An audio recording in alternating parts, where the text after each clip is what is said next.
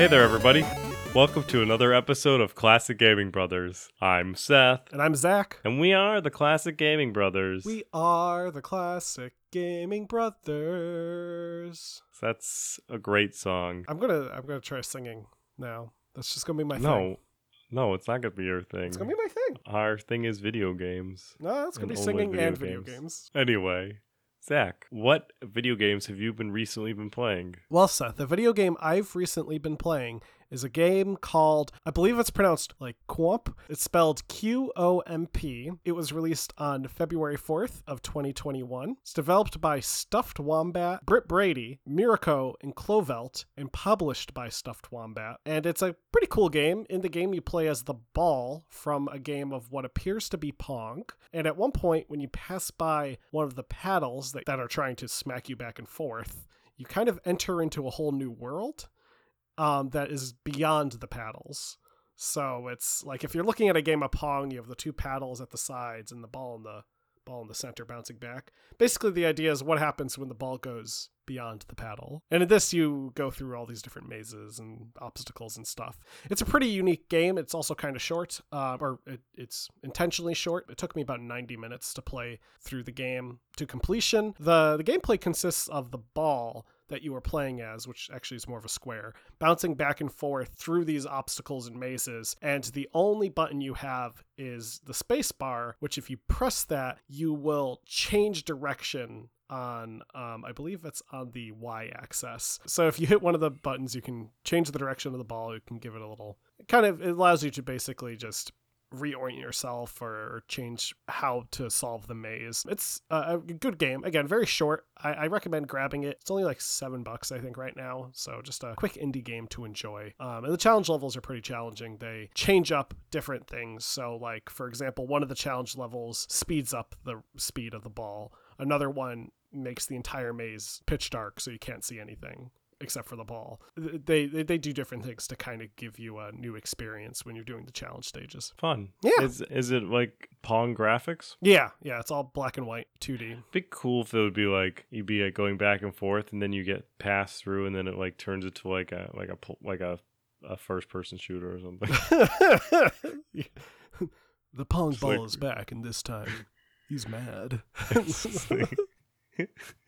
Or like the trippy like subliminal kind of just a trippy game. So Seth, what have you been playing recently? Well, recently I've been playing a classic video game. Ooh. That was re-released recently. So I've been playing a game called Gazillionaire, and it was originally released in 1994, and it was developed and published by a company called Lavamind, which always had a really cool intro. You know, like when the companies have all their logos and Sonic branding come through. Lavamind had like this like explosion, this volcano exploding, and it had like rumbling noises. That's fun. And you always knew you were going to be in for a good time for the one game that we owned by them, which was Gazillionaire. And that noise that you made, you hear a lot in Gazillionaire. And it is a cartoony business game where you have a spaceship and you have to fly around the galaxy and trade items by buying low, preferably, and selling high. Oh. So there's always 6 NPCs, but you can add in players as well. So like you can have your friend play against you. I think there's only 6 total though. So I think if you have 6 friends, 5 friends, then I don't think there's any computer NPCs. And it's a pass your turn type multiplayer. So I would take my turn and then once pick the planet that I was flying to next, then it would just start the next person's turn. And the objective is to get to $5 billion for your goal. Well, it's not dollars, it's like quarps or some weird currency. So I paid full retail value for this game at $19.99, which is what they're selling it for on Steam. Unless you have a fondness for this game and you're listening to me talk about Gazillionaire and you're like, I owned that game and it was great and I love it, I wouldn't necessarily say pick it up for $20. I would say if you can get it on sale, it's probably better. It's definitely got a lot of like complex mechanics built into it, and it is very, very hard hard. I generally play on like the novice difficulty. You have to be like simultaneously aggressive and also defensive, because if you're not both, then either if you're not aggressive enough, then your competition's just going to be more aggressive than you and just take you out by buying everything from underneath you, but getting faster ships and beating you to like to the destinations, buying all the stuff that you were planning on buying anyway. And if you're not defensive enough, then if you don't like buy insurance for when you take insurance, you could run into problems on the ship where pirates attack, or like meteorites just destroy your ship and do like thousands and thousands of dollars worth of damage. You could lose an entire cargo run, and you could also just waste money on insurance. And the insurance fluctuates, so you could pay like 100, or you could pay like 15,000 per trip, and there's no like rhyme or reason, which is kind of interesting. I really love the artwork in it. It's very over the top, kind of.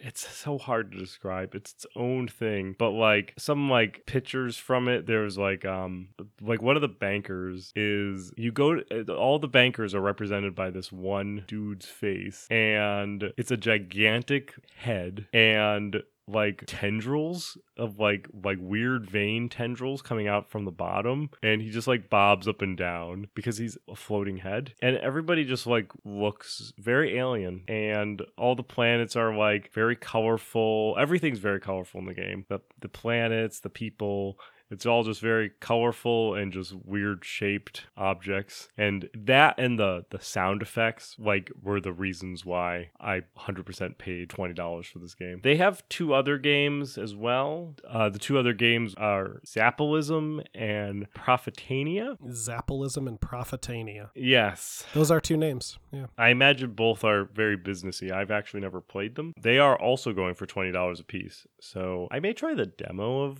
Zappalism or Profitania and try them out. We may do an episode one day on Gazillionaire. Yeah. Because I don't know if Zachary remembers it, but Not really. I see some of the photos from it, and it looks somewhat familiar. So I might have seen you playing it and then thought it was math and went away. It was kind of like math. But it's like one of those games that I associate with my childhood, and was a great game to play. Nice. Speaking of games that we played in our childhood. What? We have a fun episode today. We do. We're going to talk about one N64 game. Arguably one of the best ones. Well, I think we already talked about probably the best one, which was Mario 64. Yeah. I think it's like Mario 64. If I had to make a list of top 3 N64 games, it would be Mario 64, this game, and then this game's spiritual successor. Which, I mean, I don't know why I'm like spoiler tagging it, because it's in the title. We're talking about GoldenEye 007, the hit game by Rare Software that came out for the N64, based on the James Bond film. If you are interested in our opinions on Mario 64, the other very successful game, you can find our opinions in that in episode 50. Yeah, that's right. So not too long ago, we talked about Mario, and now we're talking about Pierce Brosnan. That's right. You know, when I think of the most important people of the 1990s, it's a list. It goes Mario and then Pierce Brosnan. You know, Pierce Brosnan should play Mario. No, I don't think he should. Maybe now he could. He could. He's aged, yeah. Right? He could be old Mario. Could be old Mario. Just classy old Mario, because everything Pierce Brosnan does is very classy. So, Zach, what are some of your memories of playing good old 007? I have a lot of memories for sure. I remember... Great. Yeah. I remember... I don't. You don't have any memories? No, as you get older, you lose them. That's true. I have a lot of memories in general, but I also have a lot of memories about GoldenEye. I specifically remember, I think when we first rented GoldenEye from a store called Family Video.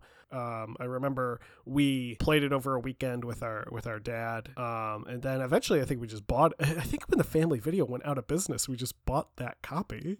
Or never. We never returned. We might have not have returned it. That might be why they're out of business. No, I feel like we might have bought it from Funcoland, which then opened. Oh, we might have bought it from Funcoland. So there was Family Video, and then there was Hollywood Videos, and I think Hollywood Video was something like another video store before it, maybe. But I always felt like there was like this little family video, and then like down the street there was another video store, and then if you kept driving, you'd get to a Blockbuster. Like, yeah, there was also a Blockbuster in town too. It's just I think Blockbuster was like just a few more steps down. yeah. There was like in the town that we grew up in, it was a downtown section it was pretty populated with fast food restaurants and video rental stores. But anyway, so I remember playing GoldenEye with Seth and our dad. I remember Seth always would play as Oddjob, because for those who don't know, in the game GoldenEye, you can play as Oddjob, who is not a character from GoldenEye, by the way. Like, he's not from the movie.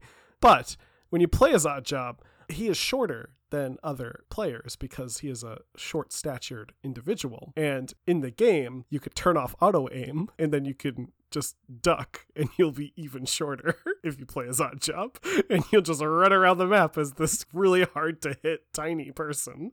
Meanwhile, our dad would play as Valentine, who was Robbie Coltrane's character from the movie, who was like the opposite of Oddjob in a couple of ways. One, he's on the taller side, but also he's on the bigger side. He's a very easy target to hit. I think Jaws is the biggest target, though. Jaws is the tallest, who's also not from GoldenEye. He's just in the game. And then I was always partial to Artemov, who is the Russian commandant. And I think I just really liked him because of his really cool hat. He had kind of like the Russian militaristic style crush cap that are like you see in movies and stuff. And if you watch the movie GoldenEye, you'll see Artemov has that massive hat.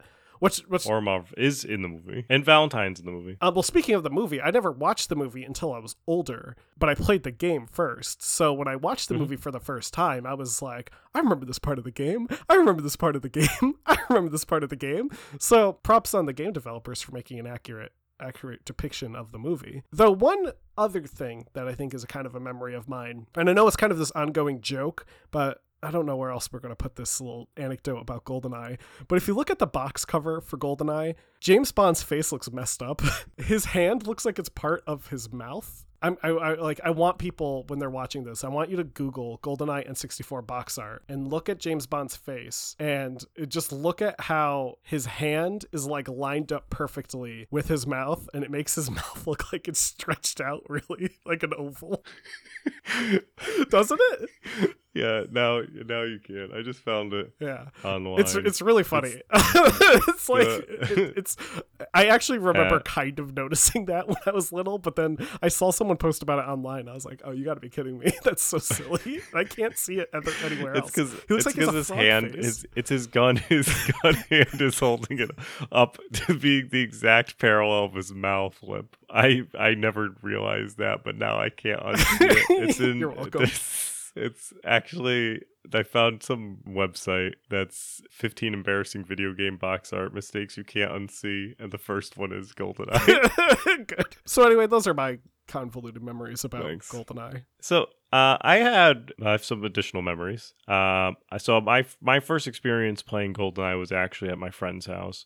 My friends had an N64 well before we did, and they had GoldenEye on it, and they also had like Mario Party and various other multiplayer N64 games. So we would have sleepovers, and we actually had in middle school a decent amount of sleepovers at this one particular person's house, and we would have like 8 people sleep over or something like that. It was a decent number of kids. I remember somebody would have to bring their N64 because we didn't have enough because N64 was only 4 players. We didn't have like a 6-person attachment because I know you can get those as well, but we didn't have that. We just brought another N64, and then there was another TV that somehow emerged somewhere along the lines, and the group would get split, and we'd either be playing Super Smash Brothers or we'd be playing GoldenEye, and it would be kind of like pick your poison when you're like sitting down, because there would always be like one kid who'd really want to play Super Smash Brothers and another kid that would really want to be playing GoldenEye. Then the other non-alpha kids, I guess, would have to decide what game they were playing with these other 2 leaders. That, Star Fox, Cruise in the USA, and all those. So I remember also late when some of the kids would start going to sleep, I would try and play like the single player of the GoldenEye game, like just to experience it, because we didn't have an N64. I didn't know when we were going to get one. So, and that GoldenEye, as much as I enjoyed the multiplayer of GoldenEye, I think I enjoyed the single player of GoldenEye as a kid a lot more. I felt like it was like a really cool story. I think the story of GoldenEye single player, coupled with like playing games like Burger Joint on the ZZT, kind of help establish in my head of being a child that I really liked these story-driven games. Yeah. Or games that had like missions and reason behind the mission versus just the gameplay, versus games that revolve solely around the enjoyment coming from the game. I really was heading towards enjoying games that revolved around the story itself. I remember really enjoying that. I do remember that. So as Zach said earlier, I liked playing as Oddjob mostly because it was kind of exploity. And I felt that I could get away with more things, especially when playing with my father. I remember with my friends, it was always a rush to see who could get Oddjob, or we'd put rules down that no one could play as Oddjob. And as soon as the character select, I remember it was like this, essentially this like panel of characters that you slide through. Yeah. And everyone would just be like speeding to Oddjob, and you'd have to like get the button pushed right on Oddjob first. And whoever got them first got to play as Oddjob. And that kind of blended in when we started playing it with my family, except my brother and my father were less forceful when it came to rule enforcement. Yeah. And I also really enjoyed playing with the License to Kill setting, which is where it's one hit and you're dead. Yes. Yeah. And also either slappers only, where there's no weapons and you just go around and karate chopping people, or using proxy and remote mines. I liked the proxy and the remote mine setting, especially with License to Kill, because it turned into an entirely different game. Oh yeah. Yeah. I really enjoyed like setting traps especially for like my dad and brother, and like having traps set up, and so then they would like trip them off and it would explode. I think it was a game that it was at like the 24-hour mark we were playing. It was like 23 and a half hours. Yeah, I think it was in the last hour or so. When we did our extra live stream, we played GoldenEye for the last hour of our 24-hour live stream, and I was belligerent about playing with like either remote mines or proxy mines, with it being License to Kill only, and we had a lot of fun. I had a lot of fun doing that. And that was a good time. It was a good time. And then as soon as that 24-hour hit, though, I promptly fell asleep. And I think the fun part about playing License to Kill with something like remote mines or proxy mines is because it's one-hit death. It's almost like becomes like a puzzle game where you're trying to like coordinate how to avoid an explosion that you might detonate or that someone might detonate, where you might be just like 1 pixel in the blast radius. And with that 1 pixel, that's death right there. You know? You immediately die. And the way the explosions work in GoldenEye is they compound on top of themselves. So you'll have like this little explosion, and then they'll like explode out, and you may not know how far it's going to go from the beginning. And I think depending also on how many mines are involved, it could compound and just chain off, and depending on where they are. It definitely becomes more of a thinking game versus just trying to like shoot the person quickly. Yeah.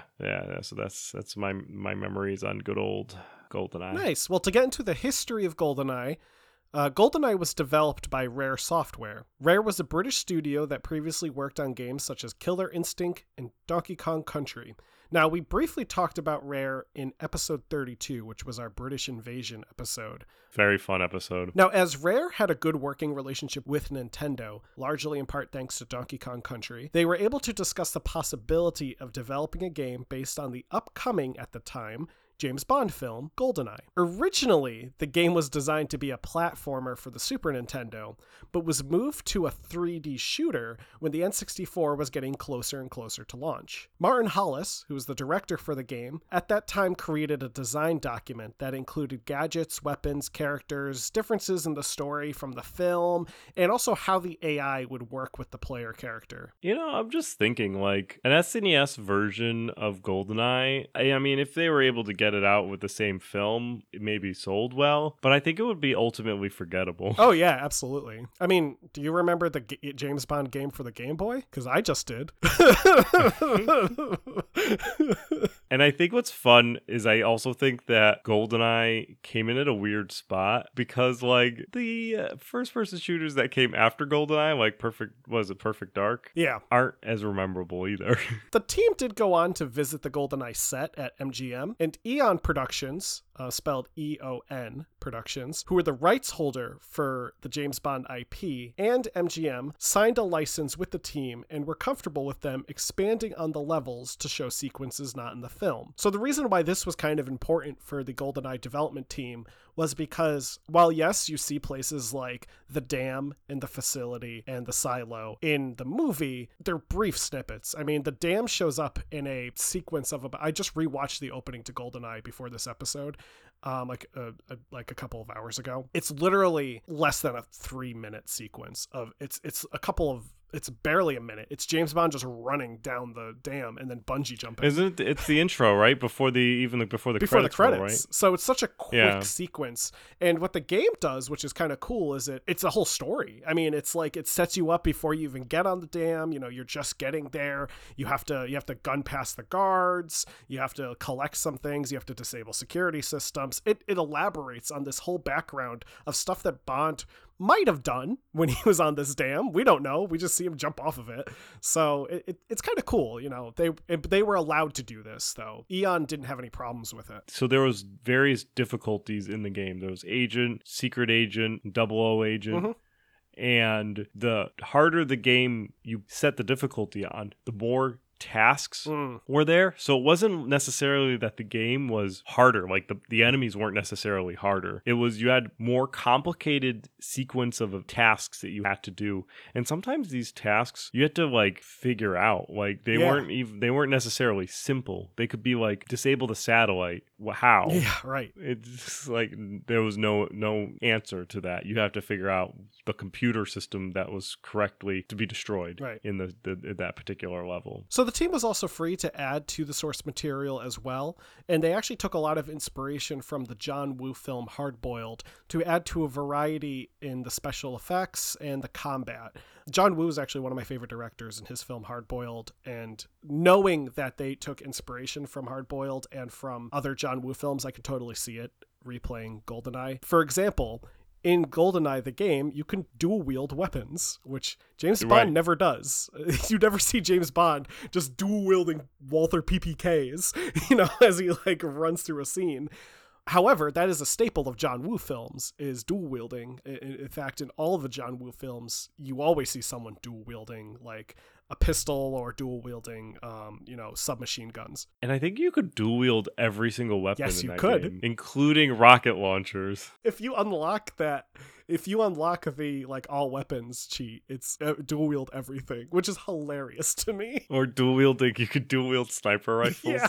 And as a child, I didn't really question it, but as an adult, I feel like it is a little weird. Beyond being influenced by John Woo, the game also drew heavy influence from games such as Sega's Virtual Cop, id Doom, and even Super Mario 64. As I think we mentioned in the Super Mario 64, that the level design of that game influenced the Rare team when they developed GoldenEye to be more open sandbox. Yeah. So the Virtual Cop influence was things such as penalties for killing the innocents and the requirement to reload your weapons. Where in Bond you could fail missions for killing hostages, or hostages are killed, you would fail the mission. Minimize scientist casualties. Minimize scientist casualties, rescue the hostages on the boat. There's all sorts of stuff like that kind of interlaced in, which is cool and kind of changes up more than just those seek and destroy missions or those like capture kind of missions where you have to go and capture a specific point.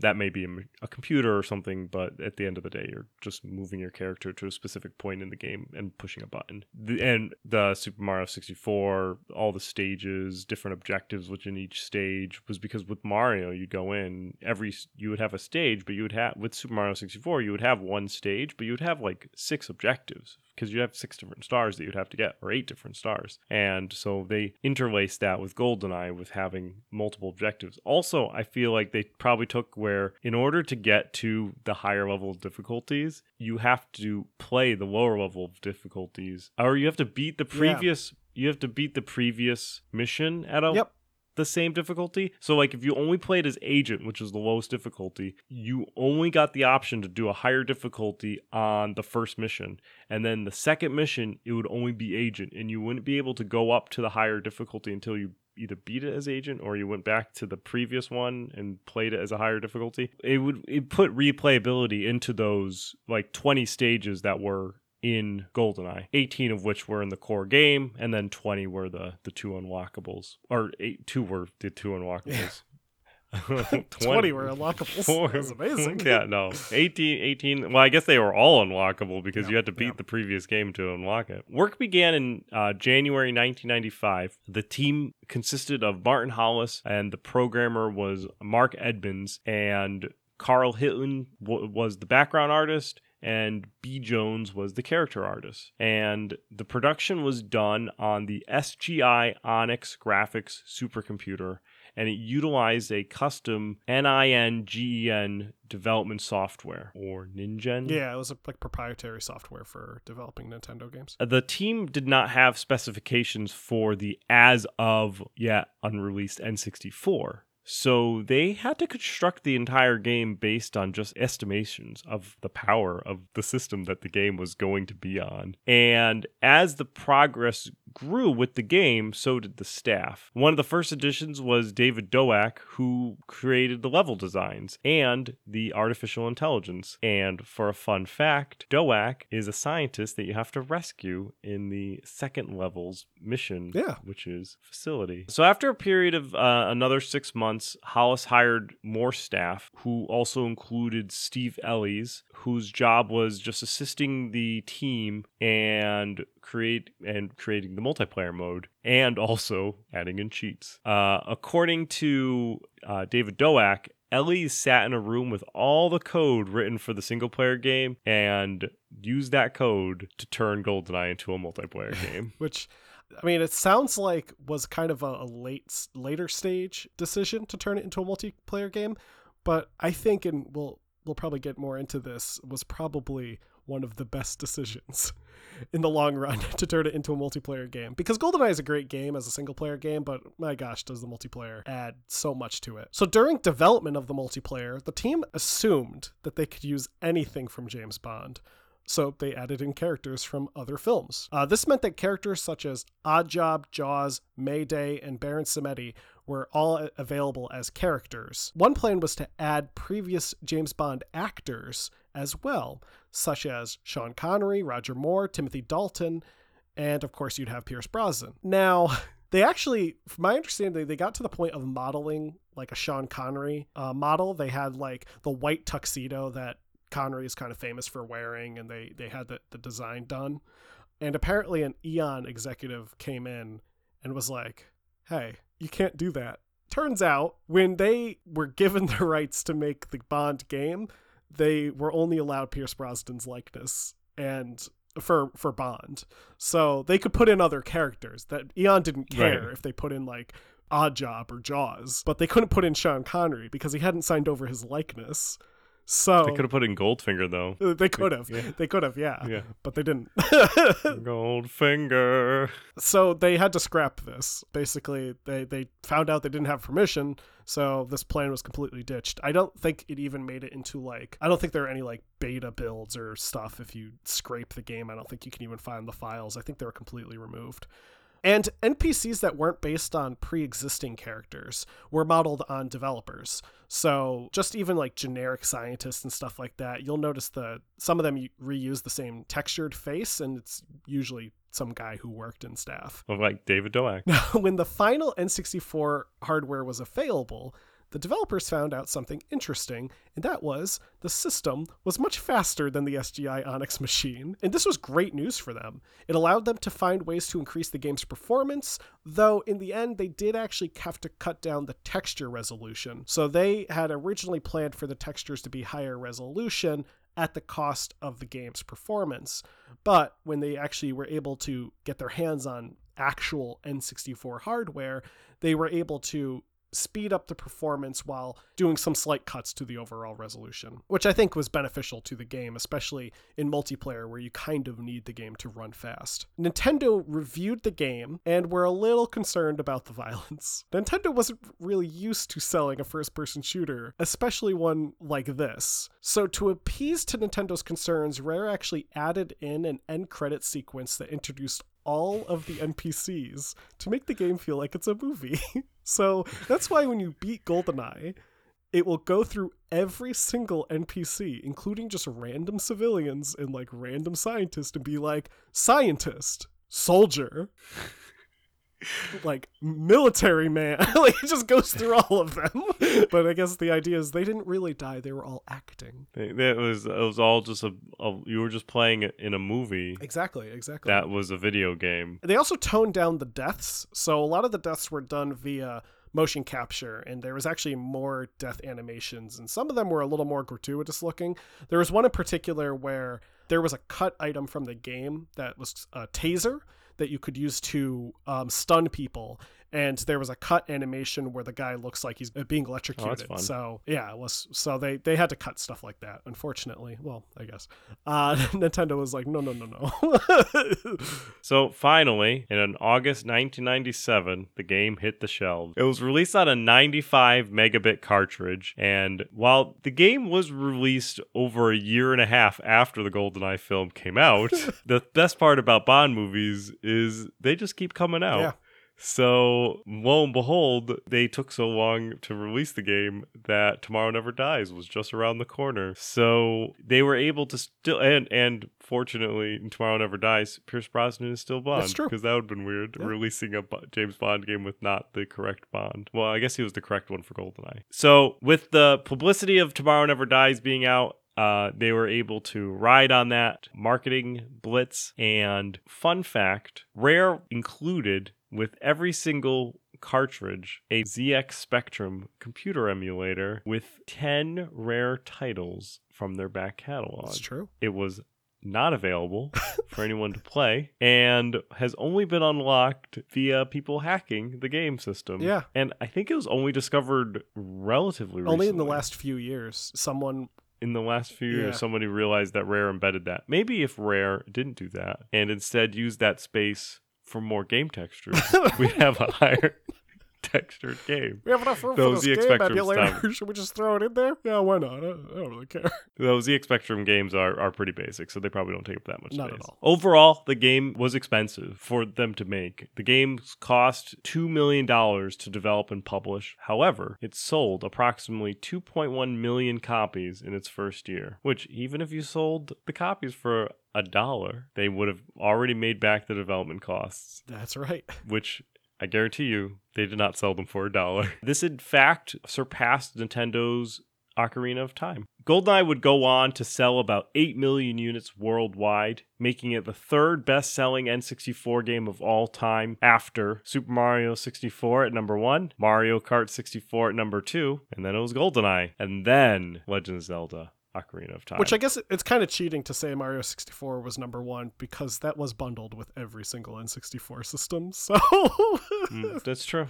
Though GoldenEye would later become a pack-in bundle with the N64. Overall, the game's total gross was $250 million, which for $2 million, not a bad return on investment for Nintendo. No, not at all. The game was wildly popular and was also critically acclaimed. Reviews at the time praising things such as the detailed environments, the animations, the special effects when you shot at a glass or a wall, the lingering smoke that persisted after you shot, the zoomable sniper rifle, and of course, the multiplayer. One magazine at the time, Next Generation, referred to the game as the killer app for the N64. Nice. GoldenEye did a really good job, and to be honest, it holds up. It's a great game to play today. Yeah, absolutely. And we'll get into some fun facts about GoldenEye and the legacy of it. That's right. I mean, with great success comes great legacy. It's not what Uncle Ben says, but I already made an Uncle Ben joke in one of the last episodes, so can't do that again. After GoldenEye's success, Rare would begin work on its successor, this time called Perfect Dark. While Perfect Dark is not part of the James Bond universe, it does borrow heavily from GoldenEye 007 in terms of gameplay and design. Perfect Dark is a completely original story. It follows a spy named Joanna Dark as she goes on a mission involving an alien. Pretty sure the alien's name is Elvis. He's also a gray name for an alien. Like he's kind of like generic looking. Like Slender Man? No, kind of looks like Roger, I think, from Family Guy. Roger from Family Guy? Not Family You Guy, mean American Dad? American Dad, yeah. I was like, They're all the same show to me. I mean, they They are. literally are. I actually really like Perfect Dark, though Perfect Dark does have some, not great parts about it. For example, you need to have the expansion pack to play it. It's also really dark, isn't it? No, not really. The first level's a little dark, but the rest of the game is pretty. It's the only level I ever played. That's fair. It does have co-op though. Like you can do the entire game in co-op, which is pretty cool. So while Perfect Dark was in development, Martin Hollis left Rare to go work on development for the GameCube. Other members of Rare left as well, including most of the GoldenEye 007 team, who went on to create a company called Free Radical Design. Now, Free Radical would later create the incredibly popular Time Splitters franchise, which also took a lot of influence from GoldenEye 007. You can actually see that if you play Time Splitters, you'll see a lot of influence come from GoldenEye. I mean, simple things like reload animations and stuff like that. So in late 1998, Electronic Arts signed an agreement with MGM to produce future James Bond games. Their later titles would never really get the same success that GoldenEye 007 did, but often contained references to the popular title. In 2006, Activision got the James Bond license for video games. And in 2010, a reimagining of the GoldenEye game was released for the Wii. This version features Daniel Craig as Bond, and plays more like a contemporary first-person shooter. It's kind of bad. They actually re-released it as well for the PS3 and Xbox 360 called GoldenEye Reloaded, and people call it James Bond Call of Duty because it plays almost identically to a Call of Duty game. It's just like cover fire, iron sights, that sort of stuff. Needless to say, Activision no longer has the license for James Bond games. They lost the license in 2014, though I think a new James Bond game is out soon, or due to be out soon, by the developers of Hitman. Oh, yes, Eidos. Yeah, Eidos. Now, separate from this reimagining, there were plans to bring the original GoldenEye 007 game to Xbox Live Arcade. At some point in 2008, Rare worked on a remaster for the game that featured high-definition textures and 60 frames per second gameplay. This remaster was ultimately canceled, though they did remaster Perfect Dark for Xbox Live Arcade, which was very similar in style in regards to the remaster. However, 2021, a full playthrough of the canceled GoldenEye 007 remaster was streamed to YouTube and then dumped as a ROM image by an unknown source. Through emulation, you can play this canceled game. It's really fun. It is amazing. Yeah. I think my favorite thing that you can do is toggle between the original graphics and the HD graphics on the fly using like one of the buttons. Yes, that is the right trigger. It is amazing. You could go to the original graphics. You can see the HD graphics. I do like I don't know. I just do it like every I just every do it couple randomly. seconds. I'm just like walking around. I'm like, how did this look back then? Oh yeah.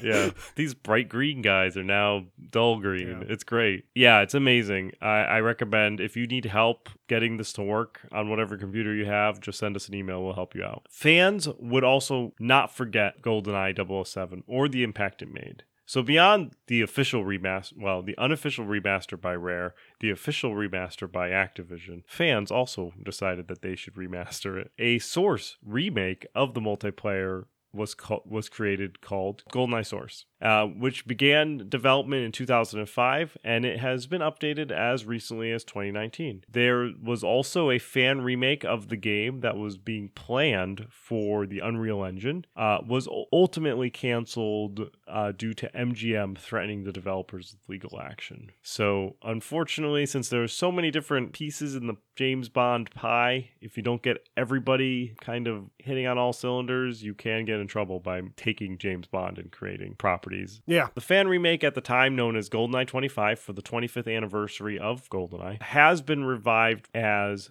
spies don't die. So they are still kind of moving forward. Yeah, I think it's like GoldenEye without being GoldenEye. Yeah. So it's now called Spies, SPIES. It's spelled out like that on the game. I'm not spelling it out to you because I think that you don't know how to spell.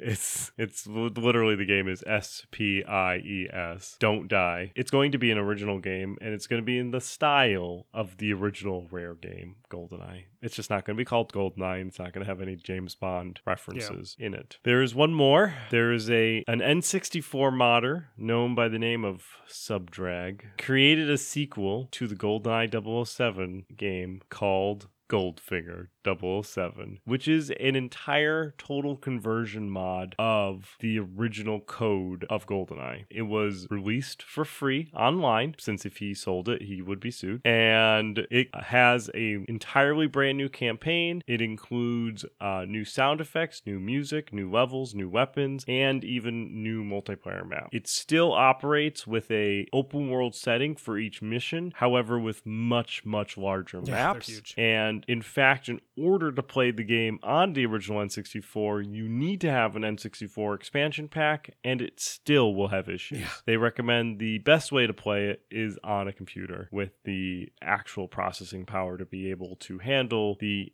incredibly open maps, and based on, from what I have seen, kind of empty open maps, but still pretty cool, It is very cool. It does have a rendered Sean Connery and the staff and the characters of Goldfinger. Yeah. And does go through the story of Goldfinger through very GoldenEye-esque type style, which is cool. I really like. Yeah, I was playing it recently via the older emulator 1964, which some people have. There's a modified version of 1964 you can download that has been like all the settings have been specifically set to play games like GoldenEye and Goldfinger.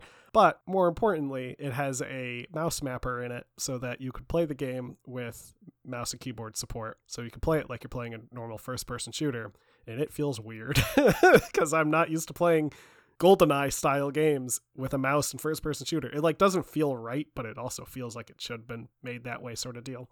Like if the N64 did have a mouse, but if the N64 had a keyboard and a mouse that could work together, that's how I think it should have been played back in the day. Well, that's it. That's going to be our GoldenEye episode, and we're going to wrap up here with our Byway Pass. So, Zach. Yes. What are you excited about buying, waiting, or passing on? Seth, the game that I'm excited about buying, waiting, or passing on is a game that I'm probably also going to butcher the name of, similar to my recently played. I believe it's pronounced Militacyaner. Sure. Militacyaner. It is being developed and published by a company called Tallboys, which is a great name for a company. I just love that name. So, Militacyaner is a first-person, surreal, immersive runaway simulator. In the game, you're playing as an individual who lives in a town that's being monitored by the giant policeman, who is this skyscraper tall human being who just watches over everyone in the town. And he's a policeman, so he's dressed like a policeman. In the game, you haven't broken the law,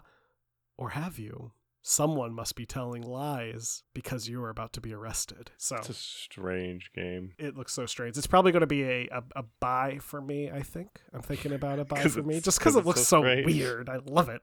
It's also apparently an open world game, which I think it just adds more to it, which is just of all the different stuff you could do in this game, it looks funny. Zach sent me some imagery or video of it. When he says it's a tall policeman, a giant policeman, his face is in the sky. Yeah, no, giant. He's the size of a building. Yeah, he's bigger than a building. Gigantic. He's bigger than the buildings in the game. He's massive. It's really strange. So you're gonna buy that? 100%. That's a buy. I don't know when it's coming out though. I think it's one of those will be out when it's out sort of deal. But it's definitely I wanna run from the giant Russian policeman. It's my goal. So my byway pass has nothing to do with giant Russian policemen, and it's called The Tenants, and it's being developed by Ancient Forge Studio and should be released Q1 of 2021. However, they have a free trial called the Tenants free trial. Oh. And it's been available since March 9th. I've played a little bit of it, and so far I'm really digging it. You play as yourself, as a created character. You have to go around and clean and renovate properties for money so that you can collect enough money to buy properties to then clean and renovate to rent to people to be your tenants. Okay. So you have a couple aspects of the game. You have the like renovation mode, which almost feels like The Sims, where you're like going in, like putting down furniture, putting up wallpaper and stuff like that. And you need to have like so many things in a place to qualify for a building that people would want to rent from you for money, or to have you be happy with a renovation. So you may have to like renovate someone's kitchen and they'll give you some money and they'll need a refrigerator in the kitchen because it's a kitchen. And you generally start from like the bare bones. And then you start getting tenants and you have to deal with it's cool because you get like an open house that comes in, and the tenants will like they're like little polygonal graphics tenants that will come in, and they will like look at things, and if they like it, then you can negotiate with them for a rental rate, and you can negotiate for how long you want them in there for, like 30, 60 or 90 days as a rental rate, and then how much money you are going to collect from them. And it tells you how much cost it is for you as well, so you can make sure that you have a good buffer. And I think just like a fun aspect of it is that the story is that your like uncle's helping you along with this, and he's kind of the tutorial person, like, so you're talking to your uncle as you're going through the game, and the uncle does everything for you. So you like ask you need to clean up a place before you can like renovate it, and your uncle goes in and like sweeps up all the debris and like cleans up the water and stuff like that. And then if there's like cockroaches or something at your tenant's apartment, then the tenant calls you and you send your uncle with like a can of Raid. Like you as the player don't actually do anything but design things, and your uncle does all the like heavy lifting. You have to control the uncle and tell him how to do it in the gameplay mechanic. Time also continues to tick along. It just slows depending on what you're doing. So you can actually, if you have too much going on, kind of get overwhelmed, and then you can't complete jobs because jobs need to be completed in a certain amount of time, and your tenant's going to be like, hey, I got like these things that need to be taken care of. So you're trying to do that and doing that. And so yeah, it's been pretty enjoyable. I'm definitely going to put it down for right now. I think I'm going to put it down as a buy. It looks like a fun little management type game, and very much I really like the kind of decorating the apartments because it feels kind of like The Sims without playing The Sims, which is a fun type of thing. And I kind of like the interactions with the tenants, and it just seems like a cool game. So I'll probably play the demo a little bit more, and then when it comes out, inevitably I'll pick it up. But yeah, so that's it. That's going to be our GoldenEye episode. For England, James? For England, Alec. So let's say you want to listen to our podcast, and that's it. Let's say you want to listen to our podcast, reach out to us, or support our podcast. Well, there's plenty of ways you can do that. First off, if you want to listen to us, you're already doing so that's great. I'm glad you're listening to us. I'm glad you made it this far. You are one step away from the Shire than you've been. I don't know the saying. It's from Lord of the Rings. Anyway, congratulations on making it this far. However, if you want to let people know how to listen to us, they could do so by listening to us on any of the different podcast applications out there. I mean, we're available on Spotify, we're available on Stitcher, we're available on iHeartRadio. It's just everything. We're on everything. It's crazy. So let your friends know to listen to the Classic Gaming Brothers because you love us and you want to listen to us. I don't know what I'm saying. Let your friends know that you want them to listen to Classic Gaming Brothers, and they can do so on any of the available podcasting applications, and we'd love to have them. And we love having you here. So let's say you want to reach out to the Classic Gaming Brothers. Let's say you have a question for us. You want us to talk about a certain topic. You have critique you want to make about the episode. You want to tell us who your favorite character was in GoldenEye, like the character that you always mained when you played the game. Well, you can do so by reaching out to us via our email or through our website. So on our website, classicgamingbrothers.com, we have a contact form. You can fill out that contact form. It'll send an email over to us, or you can just pop open your email client that you use and send an email to classicgamingbrothers@classicgamingbrothers.com or classicgamingbrothers@gmail.com or Seth@classicgamingbrothers.com or Zach@classicgamingbrothers.com. They actually all go to the same inbox, So feel free to send out an email to us. We'll be glad to receive your email. We'll be glad to hear what you have to say. If you send us an email, you'll be entered into a chance to win a free video game from our library of video games that we have. You also get a chance to be entered into a drawing for our announcer from our Christmas episode's voice on your home answering system, if you're interested in that sort of thing. So, feel free to reach out to us. We're always happy to communicate with new people and talk to them. Now, let's say you want to support us. Well, you're already supporting us. And in fact, the best way to support us is by continuing listening to us or telling your friends about us. We like to say tell 3 friends. So be sure to do that. Tell 3 friends out there that you love the Classic Gaming Brothers, you think we're a great podcast, and you want them to listen to us. And right there, that's supporting us. Just doing that. Letting people know you like us. Following us on all of our social media. We have a Facebook. We have a Twitter. We have an Instagram. Our Facebook and Instagram, I'm going to switch it up there. Our Facebook and Instagram are Classic Gaming Brothers. Our Twitter is CG Brothers Pod. So follow us on those. You can also follow us on Twitch, twitch.tv/Classic Gaming Brothers. Happy to have you. Happy to see you. We're going to try to stream every other Wednesday or so since last time we streamed, which was on the 3rd. As of the releasing of this episode. So last time we streamed was on the 3rd of March. We're going to try to stream every other Wednesday from there as best as we can. We're going to try to keep somewhat of a schedule, I think, going forward. Maybe not. We'll see what happens. Who knows? Things might come up. You never know. So, and also we have a store. You can buy our merchandise if you want to. We have a shirt. We have a mug. It's got our face on it. So I think that's it. I think I covered everything. Unless Seth has something he wants to add. Don't play games like my brother. Don't play games like my brother. I've been Seth. And I've been Zach. And we've been the Classic Gaming Brothers. That's right. Right. Do do do do do do do do do do do do. I just GoldenEye is it's such an amazing game. Do do do do do do do do do. Bum. Do do do. That's the elevator music when you're in the game.